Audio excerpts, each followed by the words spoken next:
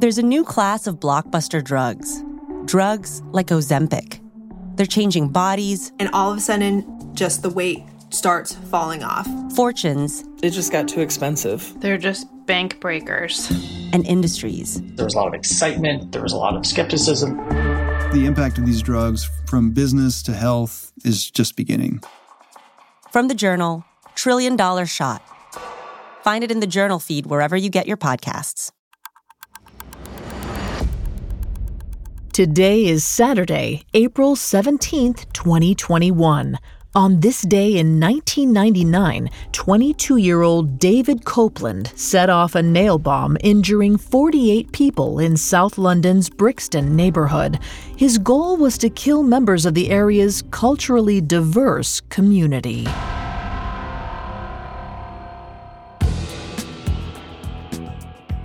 Welcome to Today in True Crime, a Spotify original from Parcast. Due to the graphic nature of these crimes, listener discretion is advised. We advise extreme caution for children under 13. Today, we're covering the vile nail bomb attack carried out by 22-year-old neo-Nazi David Copeland. Let's go back to London, England on April 17, 1999, just after 3 p.m.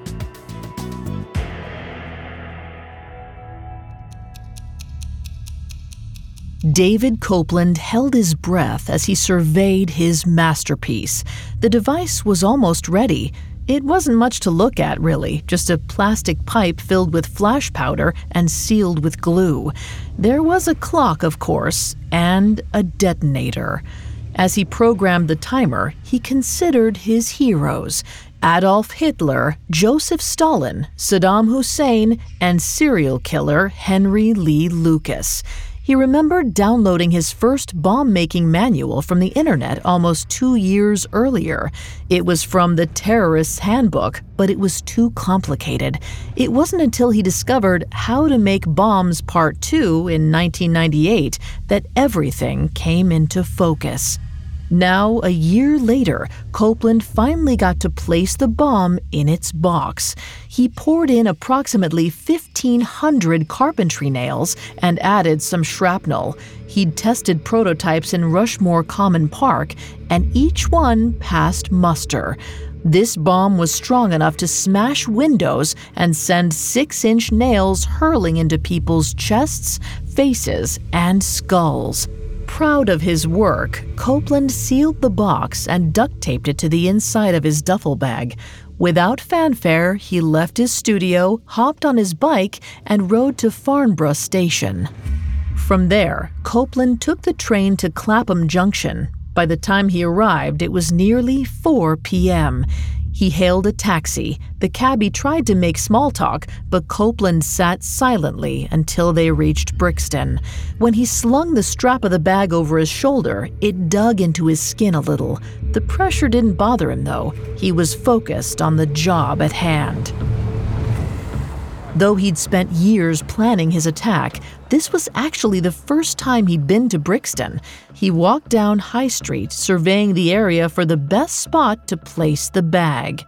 He had expected to see mostly Afro-Caribbean people, but was surprised that there were white people everywhere. Still, he'd worked so hard on the bomb. He thought that since all of these people chose to live in such a multicultural part of the city, he had no problem hurting them too. But the timer was ticking, and he had to find the right place to hide the bag. That was when he saw the perfect place to leave the device. At the corner of Brixton Road and Electric Avenue was the entrance to a pretty busy shop. A bus stop, alive with activity, stood right outside the store. He knew he could capitalize on foot traffic and ensure a higher number of casualties. Copeland glanced at his watch. It read 5 p.m. He dropped the bag and casually walked away from it, down Brixton Road. A block away, he hailed another cab and made his way back to Clapham Junction. Moments later, a street vendor noticed the duffel. Bravely, he decided to peek inside. Upon discovering the bomb, he immediately called the police. But just as law enforcement arrived at 5:25 p.m., the IED went off. Nobody died from the attack, but several people were critically injured, including a toddler. The explosion blew off some victims' faces. Others lost limbs or digits. But Copeland made it home to his studio in Farnborough undetected. Though he'd gotten away free and clear, he wasn't satisfied with just injuring a few people. He needed to make a bigger impact to cause even more suffering. And so he got to work on his next mission. A week later, he would stage another bombing, this time in a mostly Bangladeshi-populated area of East London.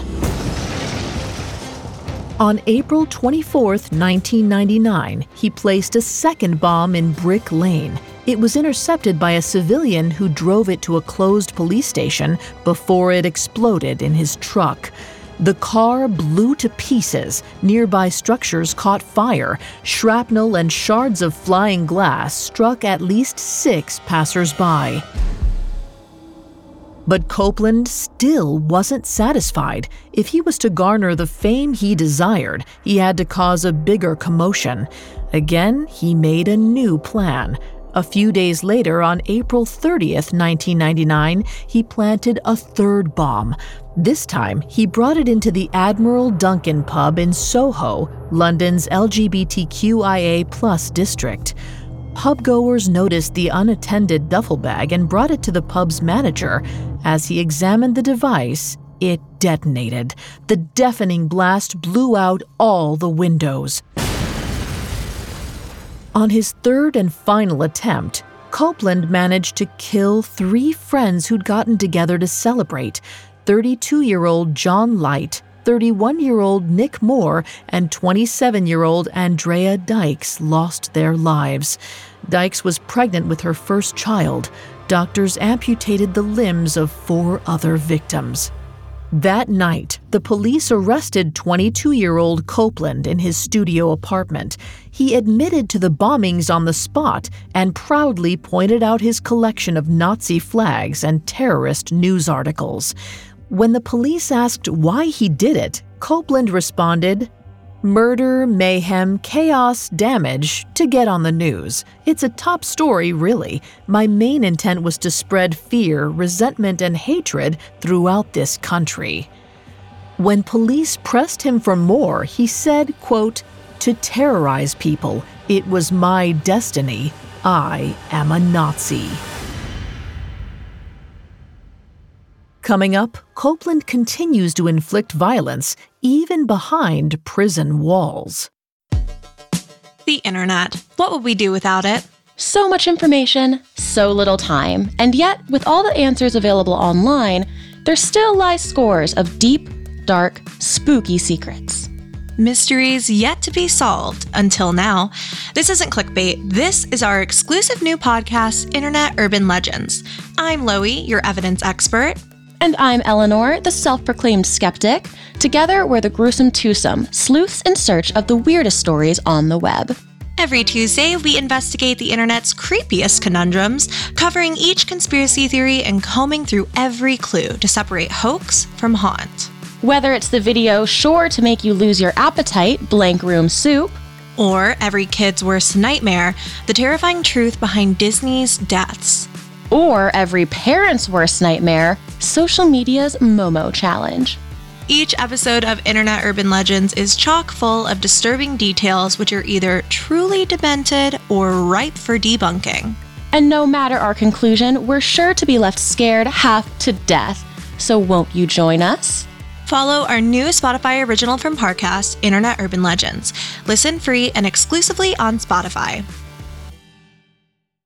Now back to the story.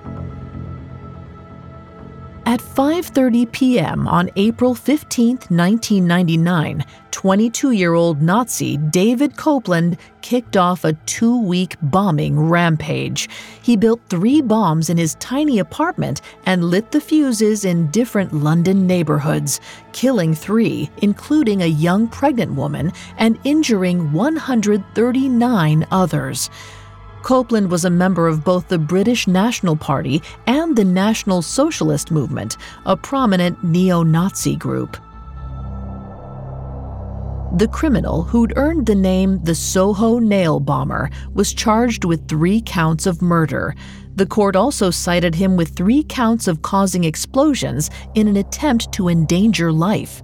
Copeland told the court he was inspired to invoke violence in 1996 after the Olympic Games bombing in Atlanta. Notting Hill was holding a giant carnival at the time. Copeland wondered what it would be like to set off an explosion at the festival. He confessed that the idea became an obsession, and eventually, he felt the only way to wash the thought from his mind was to act on it. As the trial went on, Copeland said he set off the bombs mostly because he wanted to be seen, to become famous. He said, "If no one remembers who you were, you never existed." Further, he admitted to going into a stiff, unemotional state to carry out the attacks on gays, black people, and Asians. Police said Copeland told him he hated gays and that the previous episodes were racially motivated and very personal. Ultimately, Copeland was issued 6 life sentences in 2000 for the London bombings. Since then, he's been serving his term at a maximum security prison in southeast London. But even prison guards couldn't keep Copeland from causing mayhem. In October of 2015, he attacked another inmate. Apparently, the prisoner instigated a verbal dispute with Copeland. The Soho bomber retaliated by attacking him with a toothbrush he'd fashioned to carry 2 razor blades. When Copeland rushed the detainee, another convict punched him in the face. A chase ensued until the men raced into the prison's laundry facility. Luckily, a correctional officer arrived on the scene, but Copeland's target was momentarily distracted by the guard's entrance, and Copeland slashed the inmate across the face with his jerry-rigged weapon. As punishment, the warden relegated Copeland to solitary confinement for 11 months. The attack earned Copeland an additional 3-year sentence on top of his existing life sentences. Copeland will be 45 in May 2021 and won't qualify for parole until he is at least 75. Hopefully, an attack like Copeland's will never be seen again. Since his bombing spree, British police have done their best to honor Prime Minister Tony Blair's 1999 speech in the wake of Copeland's violence. He said, "When bombs attack the Black and Asian community in Britain, they attack the whole of Britain. When the gay community is attacked and innocent people are murdered, all the good people of Britain, whatever their race, their lifestyle, their class, unite in revulsion and determination to bring the evil people to justice."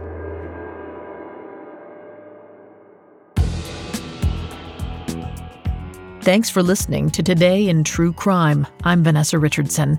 Today in True Crime is a Spotify original from Parcast. You can find more episodes of Today in True Crime and all other Spotify originals from Parcast for free on Spotify. We'll be back with a brand new episode tomorrow in True Crime. Today in True Crime is a Spotify original from Parcast. It is executive produced by Max Cutler, sound design by Juan Borda, with production assistance by Ron Shapiro, Carly Madden, and Bruce Kitovich. This episode of Today in True Crime was written by John Levinson, with writing assistance by Terrell Wells and Alex Benedon, and fact-checking by Haley Milliken. I'm Vanessa Richardson.